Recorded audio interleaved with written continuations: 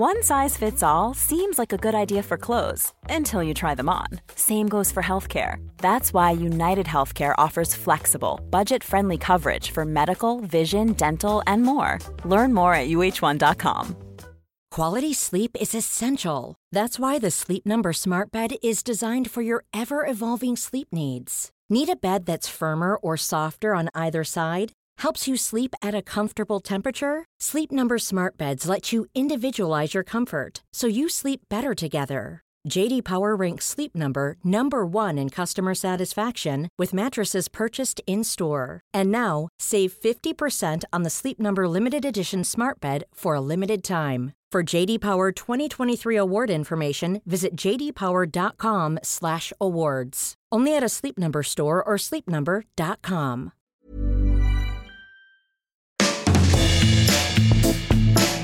Hey, welcome to the 274th episode of Just Shoot It, a podcast about filmmaking, screenwriting, and directing. This episode is brought to you by patrons Tyler H. Eaton and Dave Fairman.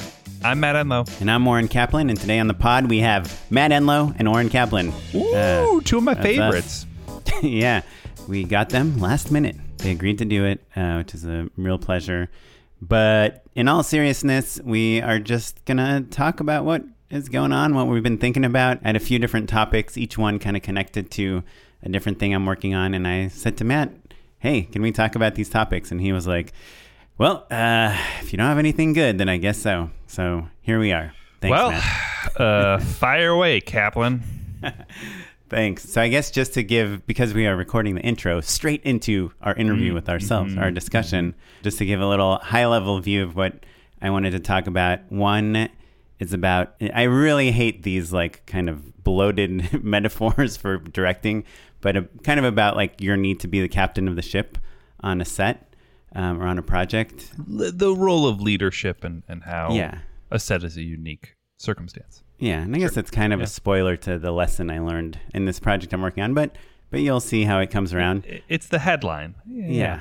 The second thing I wanted to talk about related to another project is about hiring celebrities to be in commercials. We talk a lot about attaching names to your short film, to your feature, to your TV show, to your pilot, and how that all works in like the business of like pitching things and selling things and trying to package a project together. But we never really talk about just like, hey, I'm going to just give this person money to be in my commercial. Chunk of change, yeah. Yeah, and obviously it's one thing giving Brad Pitt, like $10 million to be in like your Rolex commercial that airs only in Japan. But there's a lot of people between Brad Pitt and the person that you cast off LA Casting that's never acted in anything before. And so I think there's kind of an interesting middle area of actors and fame and things that I thought might be interesting to talk about, because was kind of involved in like some negotiations recently about that. And then the last thing I wanted to talk about is about making stuff solo. It's really easy, and on the podcast we talk about it all the time, and I'm probably the biggest perpetrator of this, but of saying, hey, I really want to do these things, but I need this thing to line up and this thing to line up and this thing to line up and this money and this piece of equipment and this actor and this location. And I wanted to talk about 3 recent stories that most of our listeners probably will know about already, but just three people that did it all by themselves at home, and kind of 3 little success stories that hopefully will be inspiring to us and hopefully even me to try to keep making stuff on my own. To just shoot it. To just shoot it. So I'd like to talk about those things. Those are kind of 3 topics I have a lot of thoughts on. I also have a shoot tomorrow, and it's going to be my first shoot since the mask mandate has been lifted in California. And I'm pretty sure most of the cast and crew is fully vaccinated, and if not, they're at least COVID tested. And I was very excited to have my first maskless shoot tomorrow so that the actors and I can see each other's faces, but I just got my call sheet, and it looks like we are wearing masks. A little too soon. Just a touch too soon. If it was maybe, we'll see. I don't know. I'm very curious to see how the public opinion on masks kind of ebbs and flows over the next few weeks. Yeah.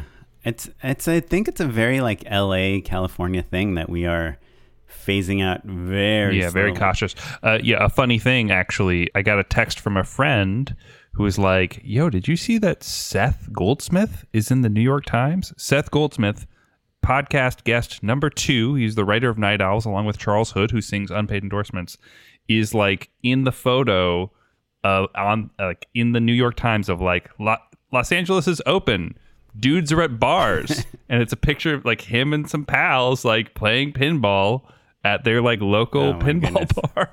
Walt's Bar, shout out. I mean, it's so if COVID funny. is over, you don't go play pinball. You go arm wrestling. That is the first thing he wanted to do. You do have to touch a lot of stuff. It's all indoors. Yeah, I guess there are shared playing buttons. Outdoors. Pinball outdoors is not as good. The lights and all that stuff. So anyway, I do lick the pinball machine for good luck sometimes. they drink a lot of beer. No, it's his spot. Yeah, but he loves it. That's funny. So shout out. Seth. Yeah, and I'm just mentioning the COVID thing because we thought it might be nice as a time capsule if we ever listen to this episode to lodge us in a specific time in the world. But anyway, before we talk about my stuff, I want to know, what have you been working on lately? Yeah, man, I am finishing up the movie. So regular listeners will know I produced a movie that my wife wrote and directed at the beginning of 2020, right before lockdown. We'd lucked out and sneaked into getting it all done and in the can before that, and we've been in post this whole time. And so now we finally have a handful of deadlines that we have to meet, which means that along with those deadlines, we have like all of the deliverable specs. You know, like this is what we needed to get for X, Y, and Z, which we were kind of waiting on because you don't want to export things in the wrong way or whatever. You need a 5.1 mix, if you need a stereo mix, text list, all that stuff. And so I'm really in the weeds as a producer on the dotting I's and crossing T's of it all. And so it's very intense, actually. And what's funny, people talk about it every time they make their first feature, but like the scope and size of a feature is just so much bigger that everything that you take for granted all of a sudden just gets slowed down and more complicated. So like, for instance, our master file is 500 gigabytes, right? So sure, we've got plenty of like hard drives that are that big, no problem. But delivering it means you have to upload a 500 gigabyte file. So what normally, if you're going to send, a film to a film festival or something like that, you probably upload it once to Dropbox, or maybe you use Aspera for a custom server or whatever. But like, it's not a huge endeavor to get something uploaded, for instance. So just the funny little things like that. Even exporting, takes like much longer. Everything is in slow motion. And so that's kind of what we've been dealing with. And I'm also kind of doing all the things of getting, finalizing E&O insurance, title clearances, all of the really, detail-oriented stuff, basically. So that's where my head's been at. Yeah, and on a 500 gig file, if you make a typo on something and you want to edit it, it takes you, like hours to re-export it, and then you find like another typo, of course. That's why they call it, right, opening up the movie. Sometimes it's literally just not worth editing some part of your movie because you might accidentally mess up something else. Well, and also, we're marrying our sound mix and, to picture. We just finished all of our final color, all of our final VFX, all of that stuff. And so, you start QCing it on a couple different systems. And it's like, oh boy, we wanted that music hit to like come in a little hotter. Right, like louder, you mean? Louder, yeah. Just as an example of like, that's something that like, it isn't incorrect. It's not going to fail QC, but it's not creatively exactly how we wanted it, for instance, Or maybe you just need to turn your volume up a little bit. It's hard to say, I did that show, Miss 2059, remember? It was like the sci-fi web show or mobile show, I don't know. It was for Go90. And we mixed on a mix stage, like a really nice mix stage, 5.1, like amazing speakers. And then that night we sent our mix that we were so proud of to like the producers or to someone to review. And they're like, yeah, it sounds good. And then I listened to it on like my iPad and it sounded like garbage. You couldn't hear 90% of the stuff that we were excited about. And so we changed our, protocol. I said, look, this sounds so good, but nobody is ever going to listen to it like this. It's not like a theater mix where at least people in the theater get to hear it. Yeah. Theaters are at least somewhat standardized. It's a 5.1 system, for instance. So we brought a TV in, like a Samsung TV, and we would, once we liked a scene, we would play it all through the Samsung TV speakers, like the built-in speakers in the TV. Yeah. Or even like, I like to listen to it on like AirPods or something like that. Stuff that's like wireless, maybe has a little bit of compression on things, you know, like those sound pretty good, but they're always doing something a little weird, you know? Yeah. So it sucks, man. Making a movie, I don't know. For me, it's like I just watch every movie I've done and I'm like, oh, I would cut this a little sooner. I do this a little faster. I do that. Like, I just hate every single cut. So it's like, you know, it whatever. We said this a million times. It's not, you know, making a movie isn't about finishing the film. It's about abandoning the film. And it's at some point you're just like, okay, it's just going to have to be good enough. It is also... and it usually is. Yeah, certainly. It's a unique experience to be the producer on it because, you know, my perspective is different. I wasn't my wife is in every single session and really like digging in and like boosting this, tweaking that, you know, like she's the sort of person as soon as like, you know, you learn like one tiny, like a new technique or like someone pitches something, then you're just, it's Pandora's box. And all of a sudden, like you're using that, you're denoising something or you're panning something to the right or whatever, like little trick, you know, she shoves up her sleeve. All of a sudden she's doing that for everything. And so, you know, as a person who's devoted to the movie and like very committed, but also wasn't there to see how things are supposed to be, you know, QCing or just checking a take or a cut or whatever with her is a very different emotional experience because she cares so much and I care as much, but also don't know what to look for, which is normally roles are reversed, right? Like normally the client's like, it's fine. And you're like, no, it's not. The blacks are far too blue. Like, we got to fix this, you know, or whatever weird detail it is that not blue enough. Or not blue enough. There you go. You know, but you know, the details, you kind of just get immersed in them. And those are the details that make the whole experience so rich that you become enveloped in things, you know. I always joke, you never walk out of a movie and say, wow, boy, that was incredible. I bet they made their day every single shoot day. Like, I bet their rap was super smooth. You say, oh, that movie was incredible. Remember this part? Remember that part? And all of that stuff has to do with these teeny tiny details as well as the big picture. So that's where my world is, man. Yeah, it's a lot of late nights and I think I've watched the movie 30 times this week.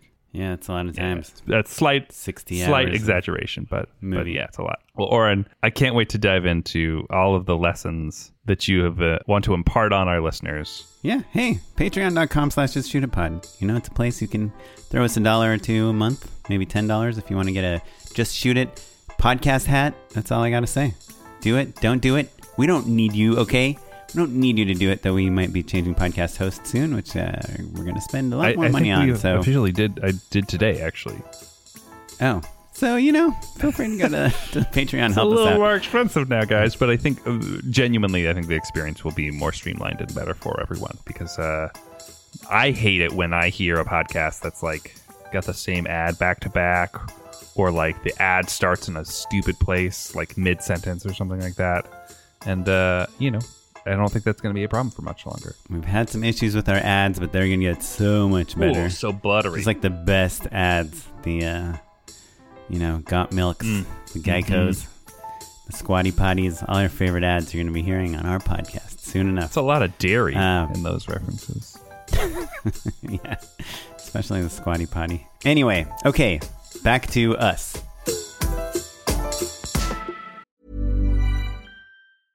How would you like to look 5 years younger? In a clinical study, people that had volume added with Juvederm Voluma XC in the cheeks perceived themselves as looking 5 years younger at 6 months after treatment. Look younger, feel like you. Add volume for lift and contour in the cheeks with Juvederm Voluma XC. Reverse signs of aging by adding volume to smooth laugh lines with Juvederm Volure XC. For important safety information and to find a licensed specialist, visit Juvederm.com. That's JUVEDERM.com.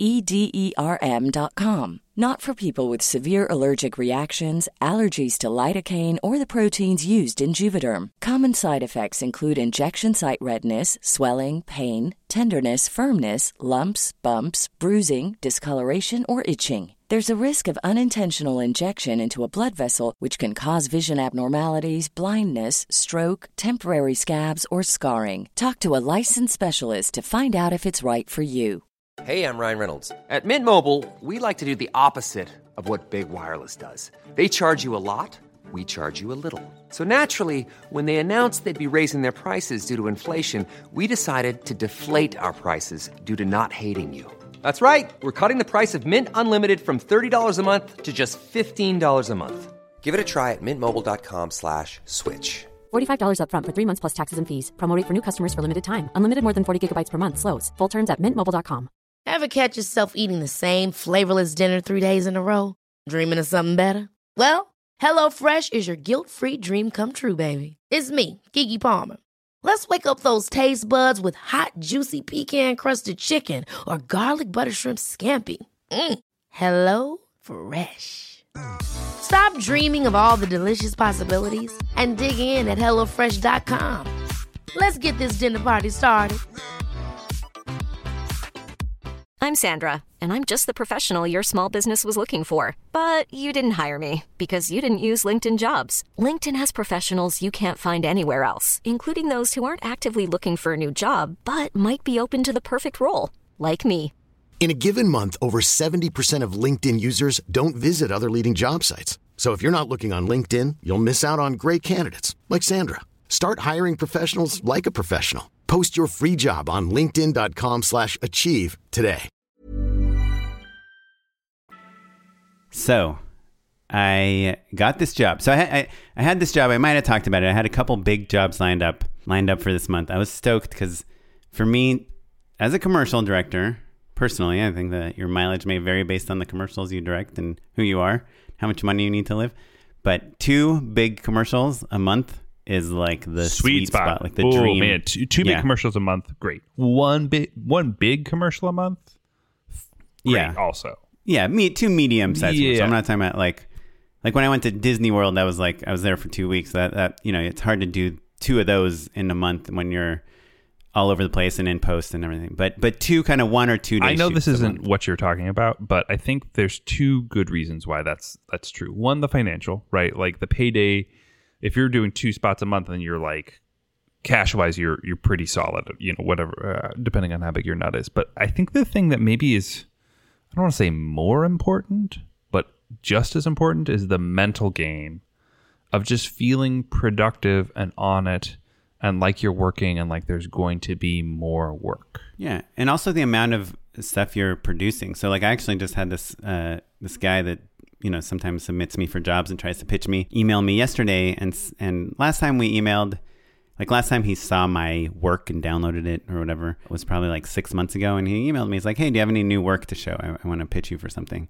So if in 6 months you have like 1 commercial to show and it's not that great, then, it's a bummer. But if you're doing 2 a month and that pay well, or a little more or a little less, but they're different sizes, you have new work to show people, and it's like an excuse to talk to people, and people get excited. They might have pitched you like 10 times before, but now you've got 3 new spots. Spot that they needed to take you over the top. Yeah. The saying that work begets work truly is, the lifeblood of our business. And so like when you're in a dry slump, that's especially depressing, right? Because you know that you have all this time to be making cool things, and, wouldn't it be nice to just have a better spot for when the opportunity does arise? But that's beside the point, Oren. So you were saying So I had two pretty good ones. Needless to say, both jobs kind of didn't work out. One, who knows? But the first big one didn't work out. And so the person who was trying to get me that job felt really bad. And this is another great way to get work, by the way, is make people feel bad. And he called me and he said, hey, Oren, I have this other job, I think it'll pay decent and it's super easy. And I feel bad about this other job falling through. Like, do you want to take this job? There's like literally like you almost don't need a director for it. This is the scenario. This company that makes an app made this commercial for the app. There's like a montage of all these different people talking about the app. And they just want to try a different cast member, like a different gender of a...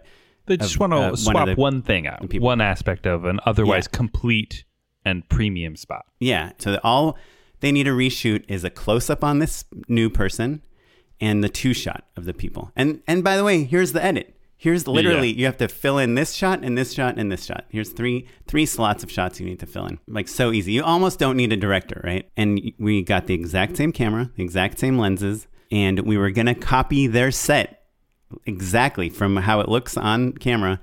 The exact same colors, exact same everything, just the 2 walls that we needed. The reason we didn't need to build they hired a director is because someone has to organize. Someone has to answer the questions. Like, someone has to know what's up, basically.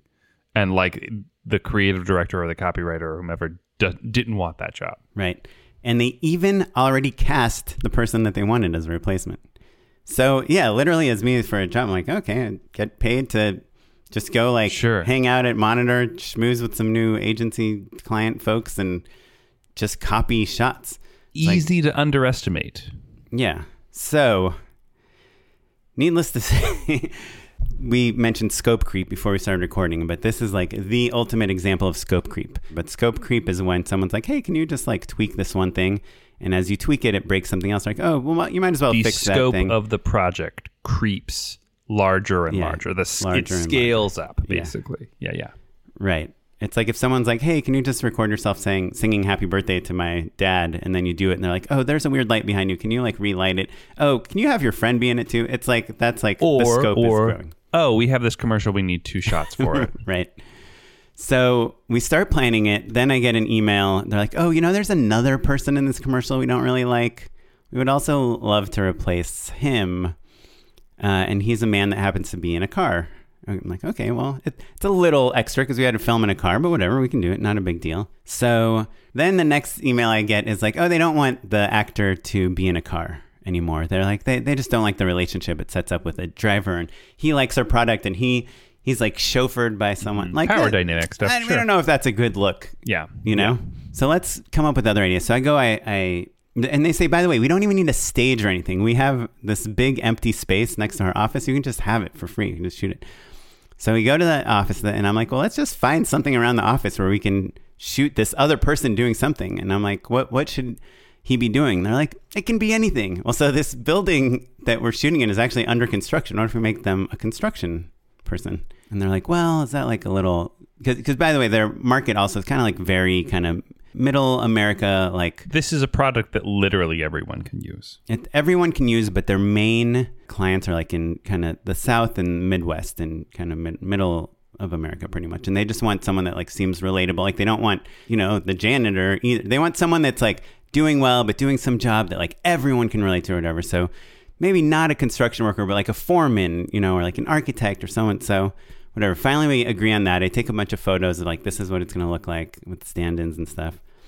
And then they approve it. And then we start, we have to cast this person in literally like 24 hours. I didn't mention that. But what you're saying is basically it started as 2 shots, and now it sounds like you're pitching new creative, you're casting new people, you're building out a new set. Yeah.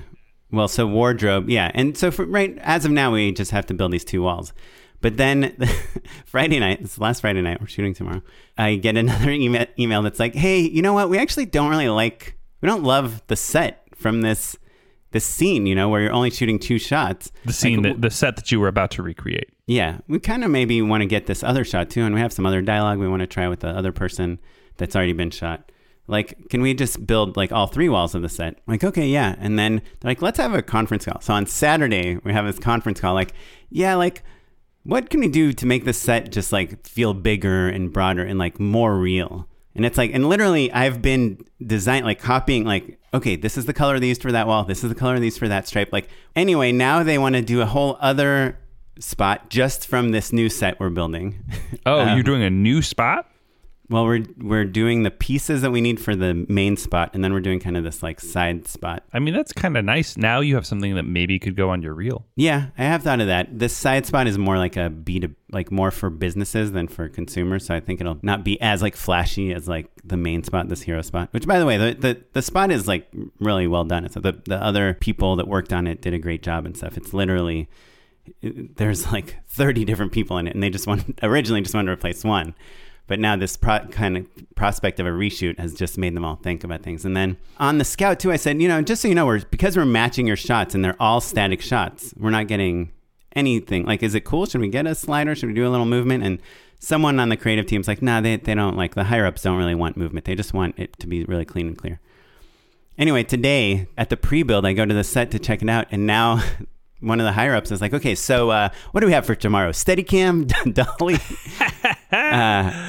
And I'm like, well, no, like, we were matching the other shots, that you like hired us. And they're like, okay, well, how are you going to light it? Because, we kind of think like the other lightings were like, wasn't amazing. Like, what are you going to do? And I'm like, well, we're going to backlight here and we're going to do this. And we're going to. Right. And so basically you were intending to just match things. And therefore that was the creative decision for everything. And now that they're all rethinking things or seeing new opportunities or however you want to describe it, they're looking to you to say, well, what's your spin on these? Yeah, like, what's your things? solution for adding more depth here and for making this better and for making this performance more interesting, for making the lighting better, and you're it's kind of like, well, this wasn't my job. This is I was just going to match the shots. Yeah, and a couple times I said, well, look, we started out really like all of our force and momentum was copying the stuff so it matches with these existing shots. So let's talk and let's pitch some ideas and do things, but like, just so you know, it's not like I've done a treatment. It's not like it's not like this is budgeted out or that I know that we can add another room back there, another thing. But now our set has 1, 2, 3, 4, 5, 6, 7, 8 walls. It's got 2 different rooms. It's got all this stuff going on, all this foreground, and it's just so much bigger. And now they keep, I'm going to use the word challenging, which is maybe not the right word, but they keep like, oh, well, have you thought of this? Now, there's the construction worker. Is he just standing there? Like, that seems kind of boring.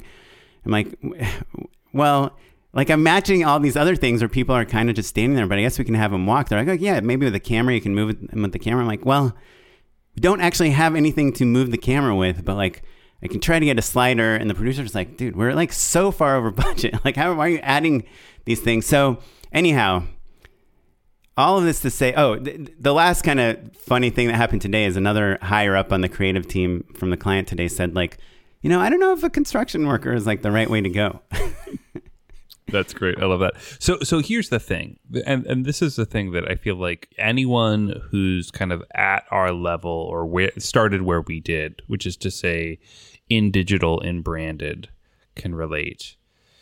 No matter how many times you explain that like the budget is low or that this is run and gun or that, whatever, as soon as a client is involved, their expectations are the same. They don't recalibrate for a lower budget or a higher budget. They are there to make the spot as best as they possibly can.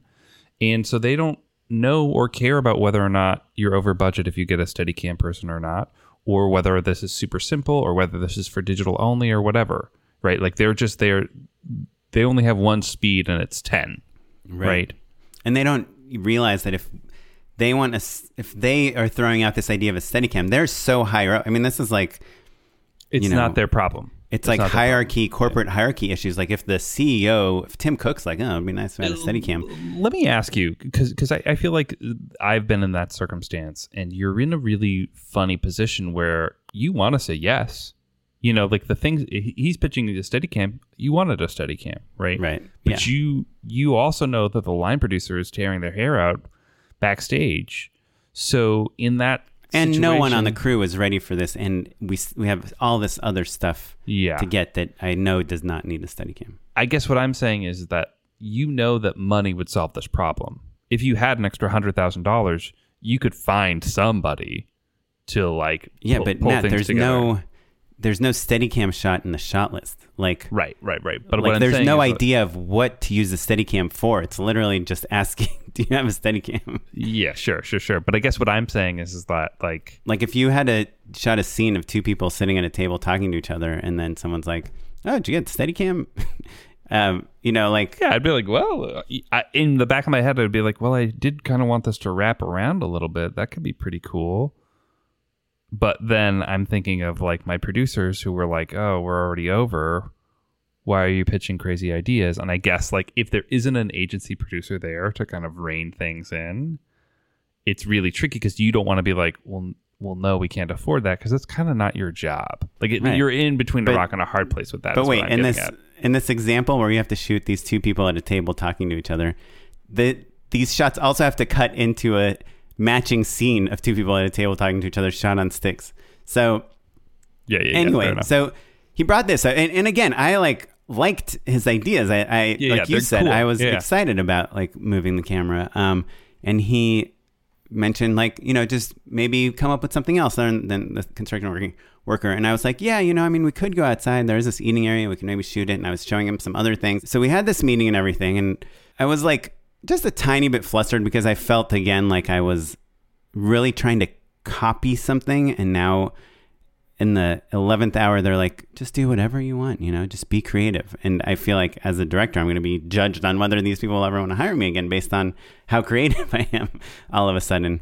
But I've already like had 10 conversations with the production designer saying like, no, you chose the wrong color for the wall. It needs to match this one that we had before, And they pitched you 6 great colors. Yeah, and already the wardrobe person is like running to 50 stores to get the same shirt that this person wore last time, so it matches. Anyhow, the producer pulls me aside after all the client agency people leave. And by the way, this is like a client agency in one. The agency people are part of the client. And he says, Oren, and he is really great. This is my first time working with him, but he's really a good producer, and he's also a director, which is always like a pro and a con. And he says, Oren, just, when they like are offering up like different versions and different ideas and different things, like what we need you to do right now is instead of pitching on them and riffing on them and like trying to figure out all these other things you can do, I just need you to say like, those are great ideas. Like we're going to do the construction worker and it's going to be really awesome. It's going to look so good. It's going to be this. We're going to put in here. We'll do some options. We'll reframe it a little bit. This is really great. You're going to love it. And he was like, if you just like come back at them confidently with like what we are actually set up to do, then they're going to love it, But you were kind of riffing on them on other things we can do that we all know we actually can't do. And it's like, obviously we know that. You and I know that. Like you're in a pre-production meeting and someone's like, I hate that blue. And you're like, yeah, we have other options for that. It's going to be great though. And like, I think the pink really matches that. Like Mike said that yesterday, right? Whatever. There's like a confidence that you need to do as a director, even if literally you were hired to copy a shot and now they're saying to give them anything but that shot. If you want to succeed and you want people to trust you and walk away and be like, we got this, we don't even need to be on set because Oren has this taken care of, you need to be like the captain of the ship, even if it's not your ship, even if you are shooting 2 shots that are replacing other shots in somebody else's spot.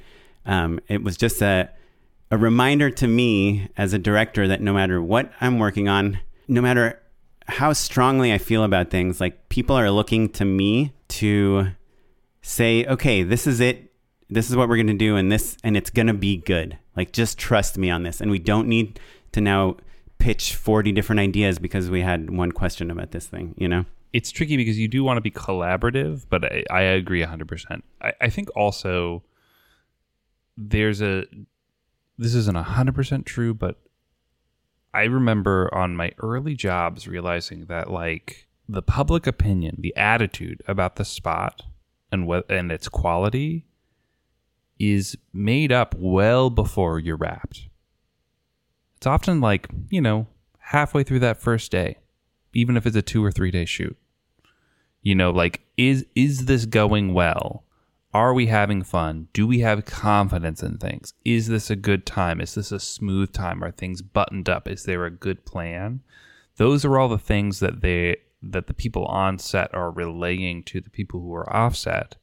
So that opinion, that taste level, I think determines whether or not they think that the spot is quote unquote good or not.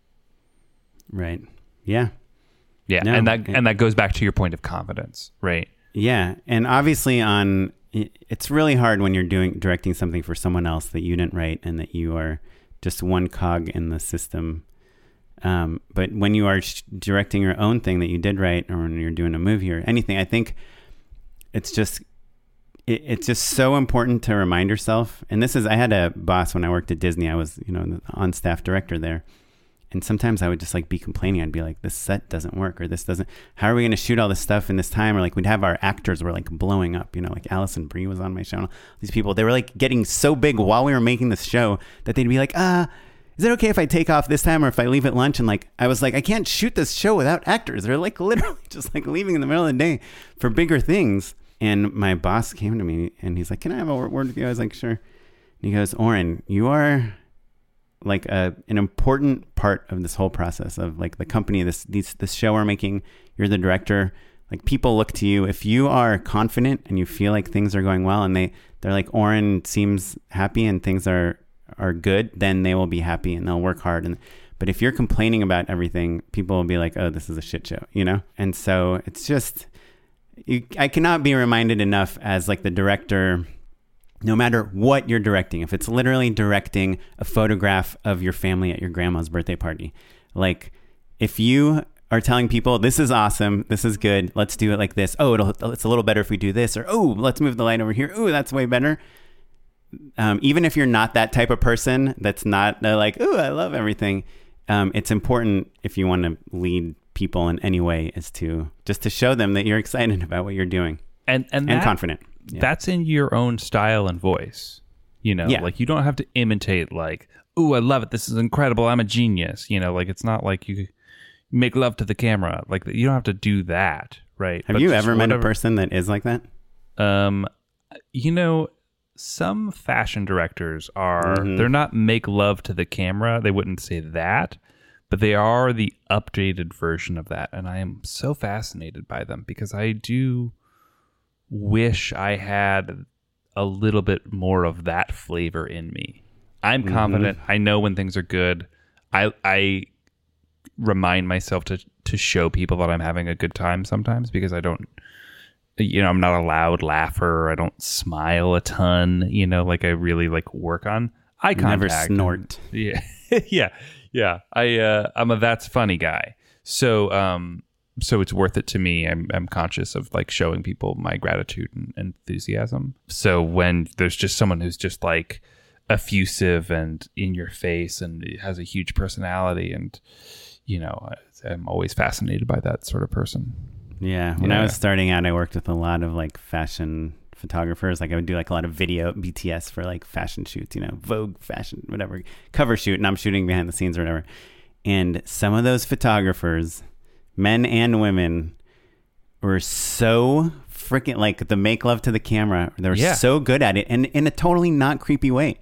Like you could see I don't mean to paint too much of a picture, but like a 50-year-old male photographer like talking to like a 17-year-old model, and just in the make love to the camera way, but in a way that like they're both so much working on like the art of the photograph, or even, you know, the fashion or whatever, that somehow it's not creepy. But I'm like, I could never in a billion years do this, because I would just feel so self-conscious, like telling, you know, models what to do and stuff. I don't know. Anyhow. Okay, that was the first topic. Second topic will be really fast though. So there was this other job I had mentioned that I was up for, where we were casting a celebrity type of person that most people would recognize to be in a commercial. And most people know this specific actor from a TV show, and she has like a very specific personality and personality traits. And, you know, there is this desire to cast her as this character from that show. So someone kind of at that level of that recognition to be in a commercial, and the pitch to her was like a certain amount of money, which is, you know, I think enough to get her to listen to the offer. But the pitch itself had a lot to do with her kind of playing different notes of this character that she's famous for. And from my experience with a lot of various kind of actors that I've worked with that have been these notable characters from TV shows and whatnot, is that they really don't want to play the same character that they've already played, for two reasons. Like you want them to say the catchphrase, you know, right. But they're like, no, I'm not going to say the catchphrase. Yeah. But yeah, so I think like when you cast someone from a TV show, you like, they want to know that you're casting them because you think they're a good actor, you know? Yes, you love their character, but that is not who they are. That is the character that they acted as. And number two, 99 times out of 100, they did not create that show. They do not own that character. Like them saying the catchphrase of that character for a commercial, it's one thing if they're playing, doing a voice on The Simpsons or something. But if they are playing that character from a show on your commercial, they might not be allowed to do that. Honestly, even if they're the creator of the show, because like a network is involved, it gets hairy, it gets messy, and even if it's technically legal, it's not a good look. Right. It's complicated stuff for sure. So that's kind of one thought I've had, because I've worked on a lot of jobs where people are like, oh, let's get Cliff from Cheers and let's have him say all these, be very cheersy and play a mailman. And the other thing is trying to come up with perks for the actor that are not money, right? You have a certain amount of money you can give someone for a day of work. $100,000, let's say, for a day of work to come be in your commercial and whatever. And generally speaking, that's kind of the ballpark for someone that you would be like, oh, wow, that person's in the commercial. Cool. It's like 150, so sometimes athletes, when their paydays are even bigger, you can get up into like $250,000, $500,000 range. Yeah. Kind of depends on the campaign too. What's the media buy, all that stuff. But also, and I think this is different than, the reason that SAG protects actors in this way is because your image, it does have a finite amount of appeal, right? So if you're doing every single commercial and you're selling out for every single thing, at a certain point, you get sick of a person, or you think their credibility gets weakened, it gets tainted, right? Like if you're at AT&T and Pepsi and Nike and all these things, it's like, well, what does this person even like? Right. Yeah. So I think as a brand, you have to be aware that each person only has so many brands in them. And so when they say yes to your commercial, they have to say no to all these other commercials. And oftentimes there's a non-compete clause, right? Yeah. Like you can't do AT&T and Sprint in the same year or whatever. Right. So you're cutting into their value, actually. So I'm curious, because I have some ideas on like what other things you might offer an actor beyond money. I'll give a couple obvious ones to begin with. So one is to shoot somewhere very close to their house. Mm-hmm. Convenience and accommodation. Yeah, that's why you shot right in San Diego, because That's true. Yeah. You were filming. The only reason to film in San Diego is because it was close to someone's house. Another thing you can offer them is a short day on set, right? Hey, keeping things get you shot out in easy. 4 hours. Right. Yeah.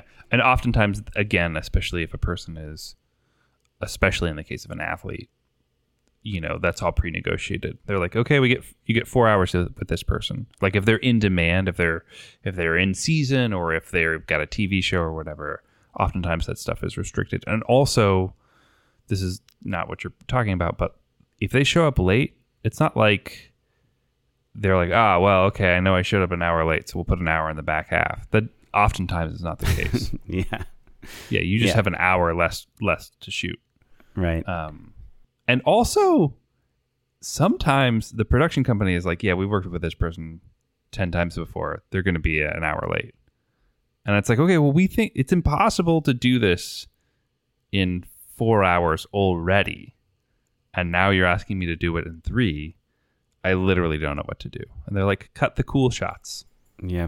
Athletes and certain like genres of music are infamous for having their people like show up and late. Any genre where it's like cool to be bad. Do you know what I mean?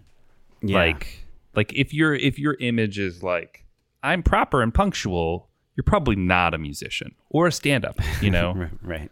But so what else can you offer them? You can offer them low usage. So let's say you're doing an ad for something that is Super Bowl related. You can say, this is only going to air 2 weeks up to the Super Bowl, and we're not going to air it at all after that. Or it's only going to air in a certain region. Yeah. Yep.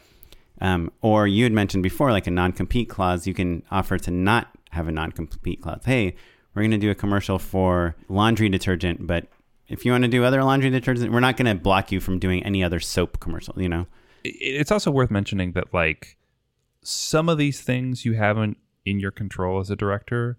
Most of them you do not.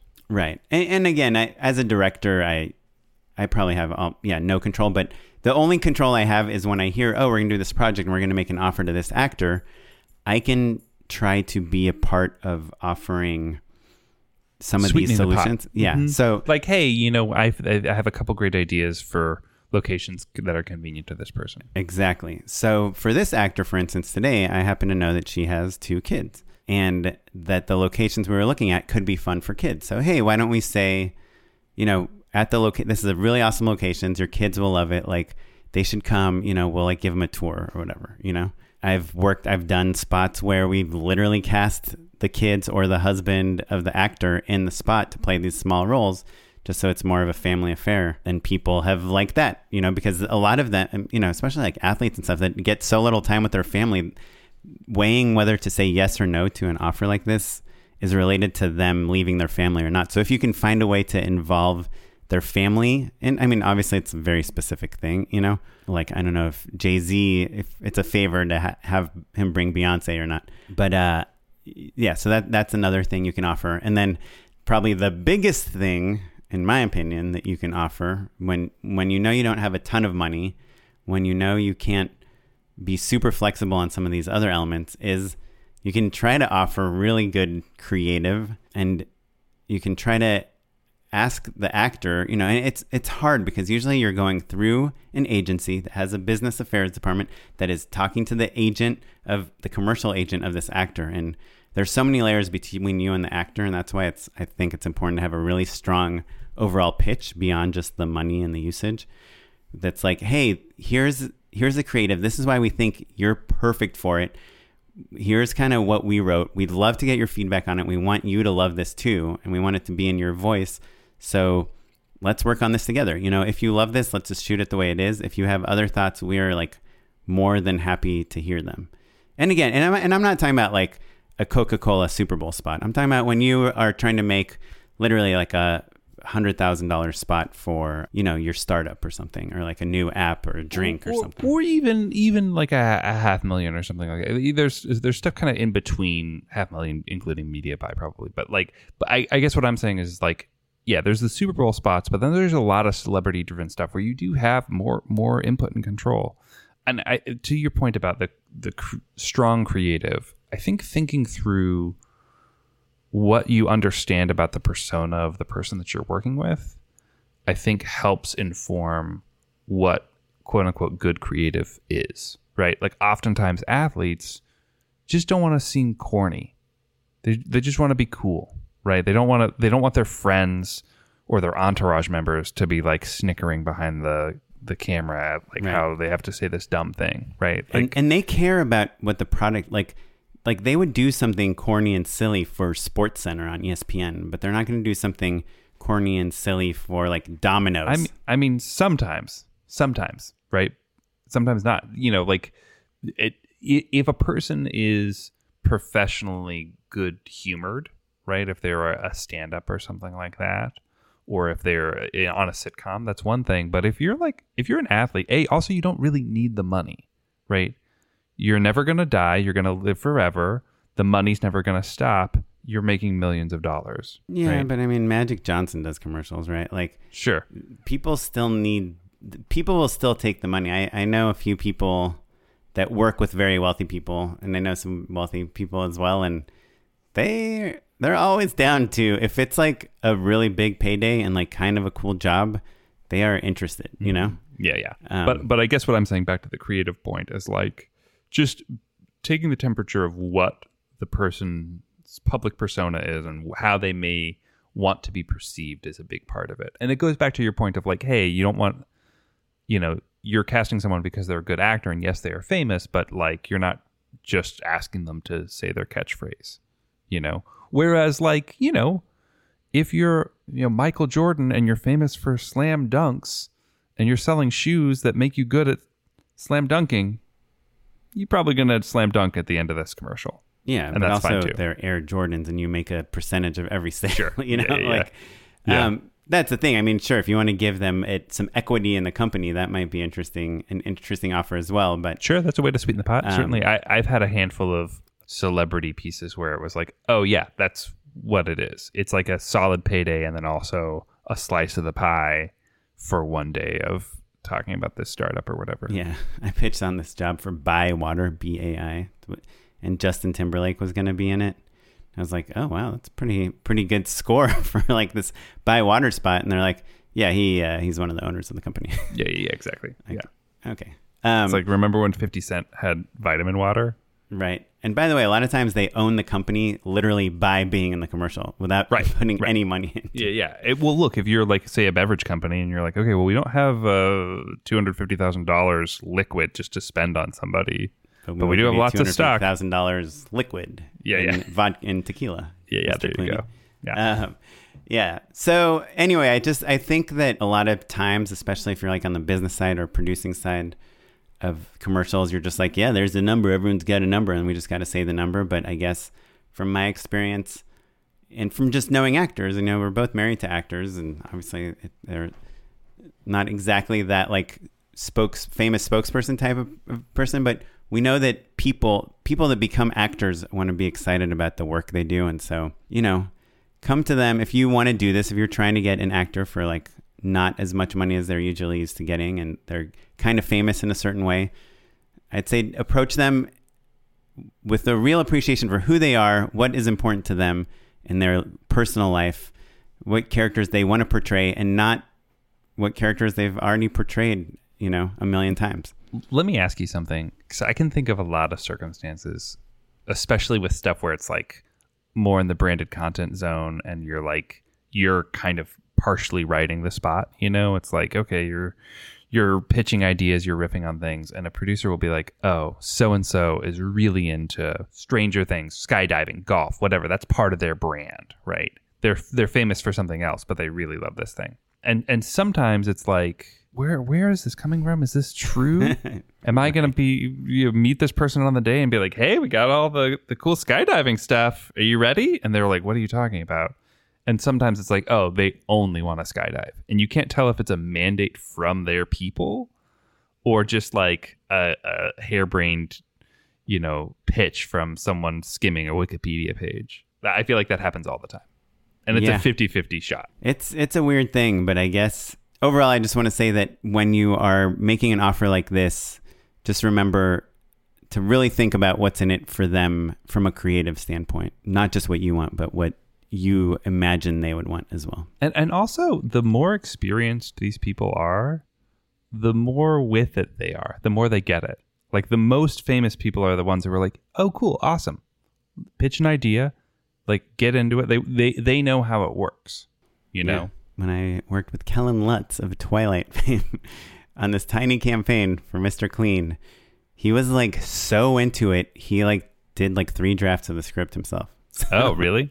Yeah. That's pretty good. That's pretty good. So just remember, treat them as an artist and not as a celebrity. And I think that you'll do well. Okay. I know we are talking forever. So this last topic I want to talk about, I'm just going to talk about really quick. And it's called Just Shooting It, patent pending, trademark pending. And, we've said this before, but I just wanted to point out 3 examples of people just shooting it and making a giant splash. Have we talked about the Bo Burnham special? I don't think we have, no. Yeah, I don't think we have on the podcast either, but have you seen it? I have, yeah. So Bo Burnham made this comedy special that was a huge splash on Netflix. I mean, on social media, everyone was talking about it. I had like multiple people text me and say, oh, this guy's a genius. And he literally shot the entire thing by himself. Did you? You're making a face. Is that true? Did he? Yeah, no. Well, what's funny? Did he have a whole that, crew there that we don't know about? No. I think that's all true. But also, like, he started as like a 16-year-old kid on YouTube shooting things by himself, and those videos, launched a huge career. Yeah. So I think certainly it's an order of magnitude different in terms of artistry. Like one's like a clever kid singing funny songs in front of a webcam, and his new special is like cinema. It's truly special, but it is it just struck me as it's sort of ironic to be like, can you believe he did everything himself? And it's like, well, yeah, that's the whole story. Yeah, but he was making YouTube videos. This is a like 2-hour, I don't know how long, a feature length comedy special where, by the way, he could have just made a comedy special where it's him telling jokes or singing funny songs. He could have done like a Dimitri Martin thing where he sits and plays the piano and says some funny things and then draws some funny diagrams and filmed that all himself. But he instead decided to kind of reinvent the format. you know? Yeah. I mean, I think I've loved Bo Burnham for a long time. And I think that's always been his situation, though.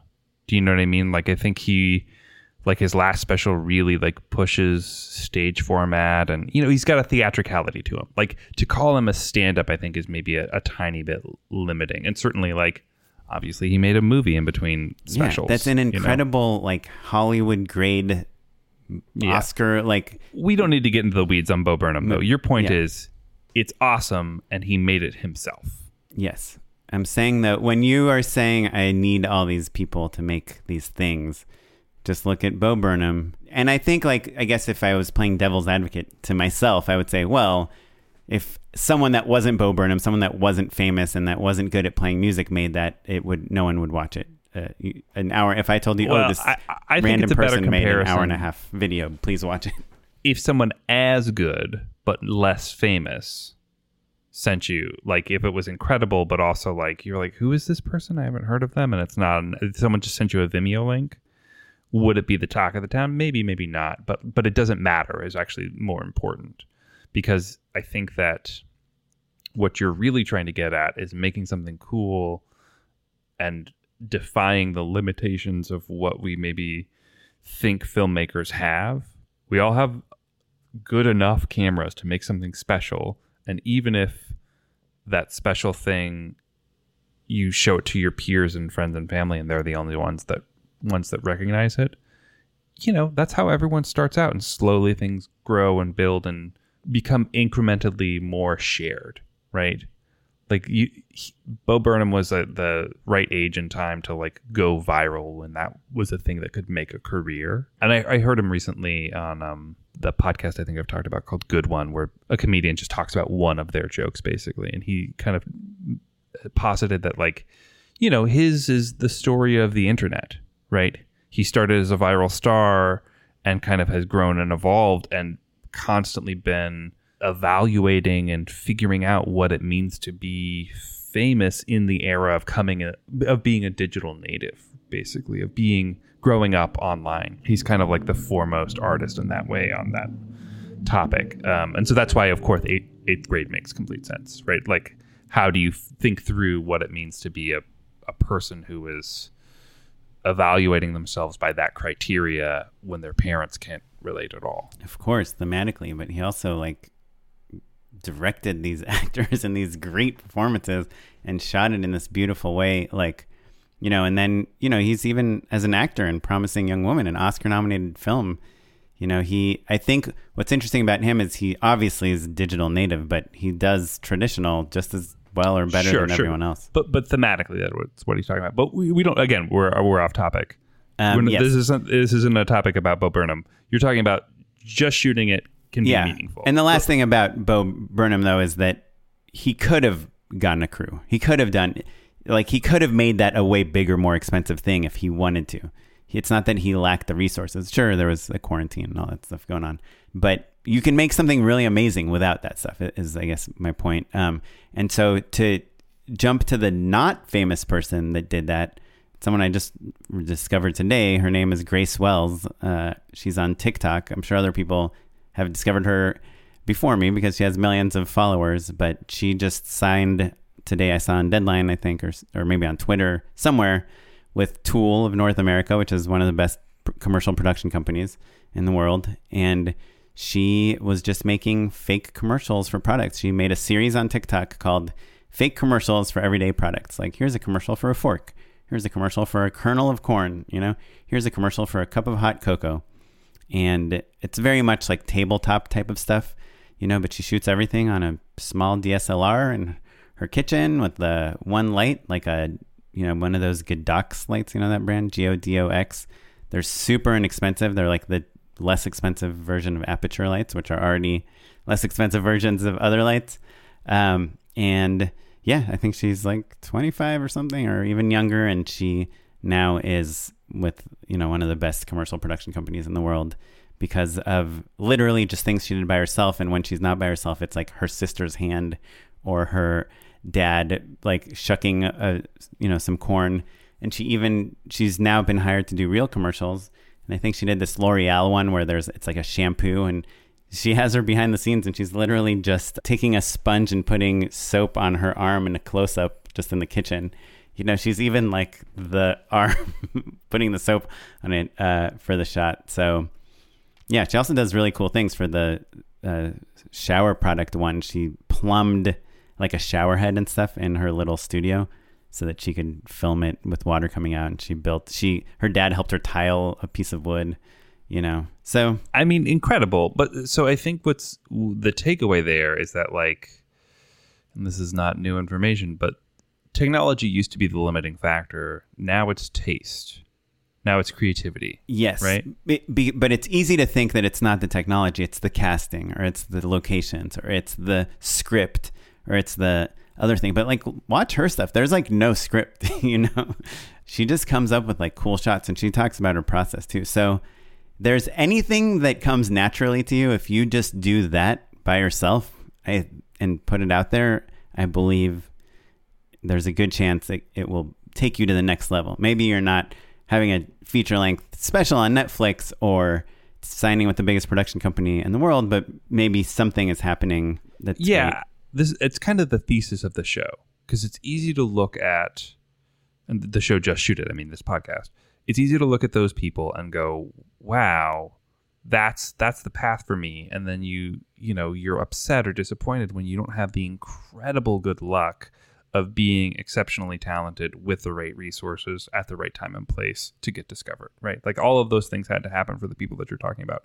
But, and this is the most important part, just because you don't have that sort of luck doesn't mean that you can't have a happy, successful, creative life and career by following the same exact path, right? That's what I was trying to get at with the incremental growth that I'm talking about. Just because you don't have something that goes viral doesn't mean that the one person that sees it might, be able to offer you a small job that then leads to a slightly bigger job, et cetera, and that it's not all moonshots, even though those are the people that are so fun to talk about. Right. Well, they're the ones that make the news because they make these giant, unimaginable leaps. But most of us are making small, incremental steps. Baby steps. Yeah, exactly. Yeah. So I guess the last example I was going to talk about was myself. Because as you know this, I've talked about this with you nonstop for the last couple of months, but I shot this little promo for Just Shoot It. Obviously, you were involved and gave notes and everything, but I shot it with this Blackmagic camera that Blackmagic sent us, and just my wife in our living room, and my one aperture light, and my one 8x8 Glide Gear diffusion that I've been recommending, and I color graded it, in DaVinci, watching these tutorials from this other DaVinci guy I love on YouTube, and basically it was just super DIY, and I wrote the script in like an hour. I think you gave me some notes, Allie gave me some notes, and then we recorded it the next day. And it was just something really small where I really didn't invest a lot of time or effort into any of it. But when we posted it, I just got like a ton of feedback. And again, it's a lot from friends and families or like fans of the podcast. Today, Carlin Hudson said it's the best commercial she's ever seen.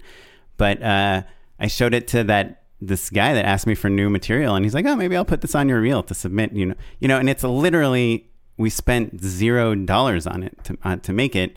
And not that it's, I think it's a cute piece on my reel in addition to some other bigger things where, here a helicopter is landing in a front yard or whatever.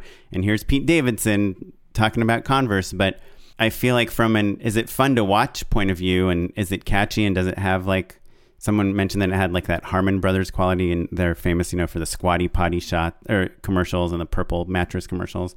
And I'm like, yeah, it's sometimes I remember like all these things I'm super stressed about that I finish and I don't even put on my website because I don't like that much. But then I just like shoot this thing with my wife in an hour, and I'm like, oh, this is like more fun to watch than some of these huge things I do. And so, yeah, I love that so much. I think it's interesting to point out though that there's something that comes full circle. And I relate because like a lot of the movie that we made is, in a similar sort of feeling. It gave me the same feeling of like, oh, like I just called a lot of friends and then we all made this thing together.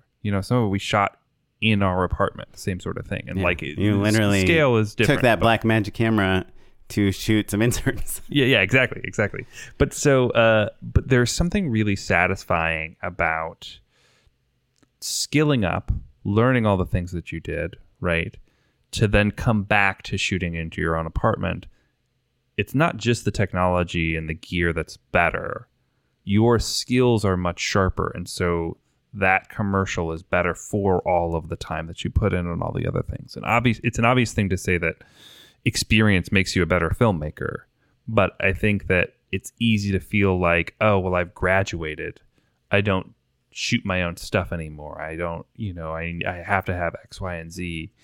Even if you're used to all of those big toys and that big crew and all the money in the world, the small stuff gets a heck of a lot better because of all the time that you've logged using those other tools and collaborating with all those people. Yeah, but we've all seen kind of spots that like directors or DPs have shot by themselves, or like a couple has made, and there's some really good things. And to me, it's always been like, oh well, they were just like something incredible was happening in their life, and they happened to capture it, And nothing is happening in my life. We're like watching Netflix and going to sleep, And so I think if that has been your attitude, sometimes you see these great pieces that are done for no money, but it's like, oh, this person traveled to Thailand and did this thing for no money. Just know that you can literally just write something funny and just record yourself saying it. And it can have as much impact as being in the right place at the right time, or having a big crew, or having such deep, original, interesting experience that the world must know about it. It can be as dumb as like you writing something funny with your friends or family and recording and editing it and putting it out there. And the more you do it, the better they'll get. And eventually you'll get a Netflix special. Yep. So that's the end of my rant. Those are my 3 topics. Love it. Do you want to join me for an unpaid endorsement? Let's do it. Unpaid endorsements. So something that I did again today, I think it's my second, the endorsement that is the second most hated by you. The first most hated one, I don't think you'll even guess what it is. What's the first one? It was when I endorsed a sun visor for my windshield. I believe Tony Ascendo was on the episode, and I said that if you put a sun visor on your windshield, it really helps keep your car cooler. And you guys both thought that I was a grandpa. Yeah, that's pretty dumb. I don't know if it's my number one, but maybe it's maybe my number. Maybe it hurts your feelings the most. Maybe that's it. Number one, but I did this again today, and I just want to remind I want to tell new listeners of the podcast about this because I haven't talked about it in a year or two. But it's the bagel thing. I just did it today, and it just reminded me how happy it makes me. Bro, this is pretty bad, actually. This might be my number one. Okay, so it's your number one. Dude, we got these H&H bagels from New York. They're so gigantic, and I cannot rationalize eating Hold on, so you much have to dough. You have to endorse the thing. You have to explain what you're endorsing. I'm explaining it right now. Oh, okay. So I got these giant bagels, and I was reminded today about my ingenious endorsement of cutting a bagel instead of in half lengthwise, in thirds lengthwise, and just throwing away the middle section.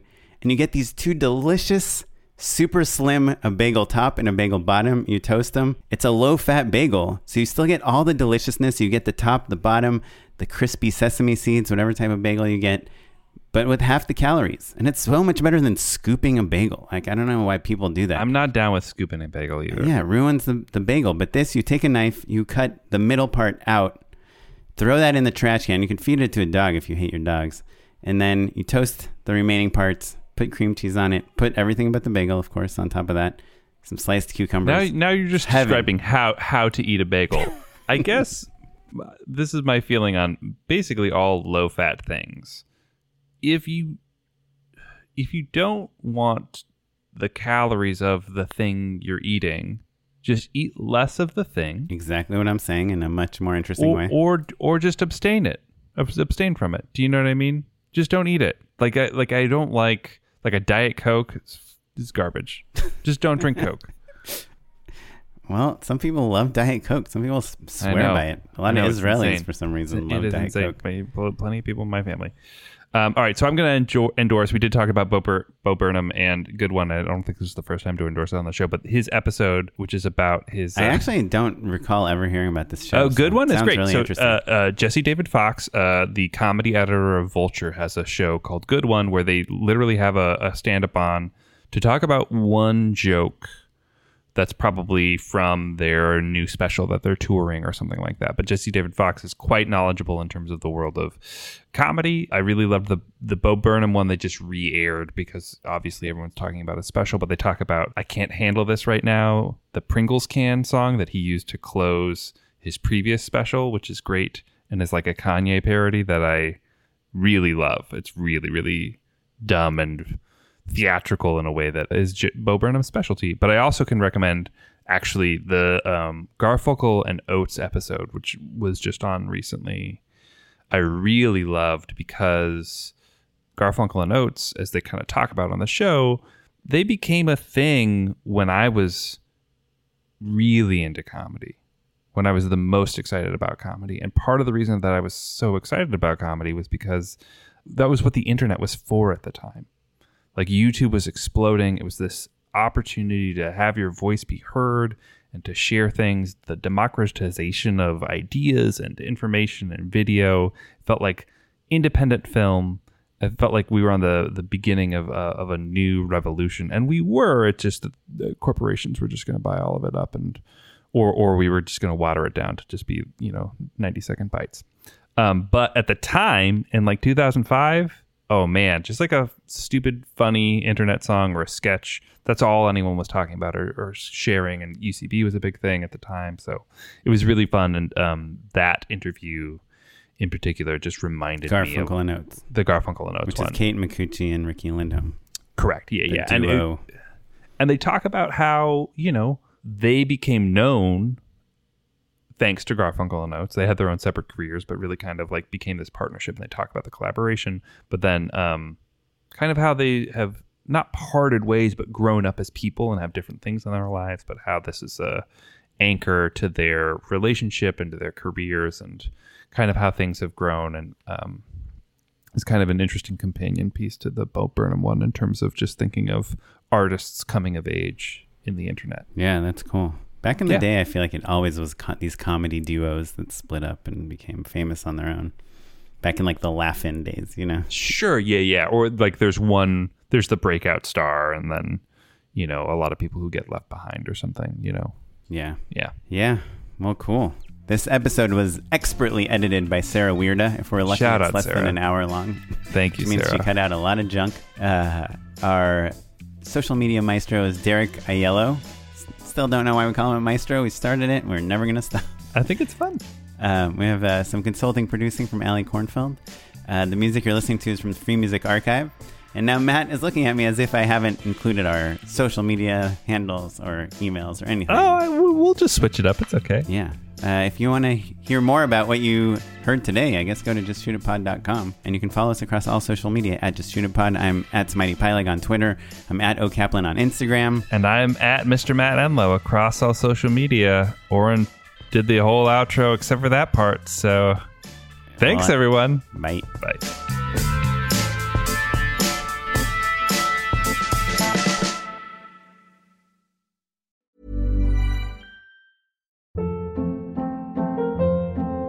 Hold up. What was that? Boring. No flavor. That was as bad as those leftovers you ate all week. Keke Palmer here, and it's time to say hello to something fresh and guilt-free. Hello Fresh. Jazz up dinner with pecan-crusted chicken or garlic butter shrimp scampi. Now that's music to my mouth. Hello Fresh. Let's get this dinner party started. Discover all the delicious possibilities at HelloFresh.com.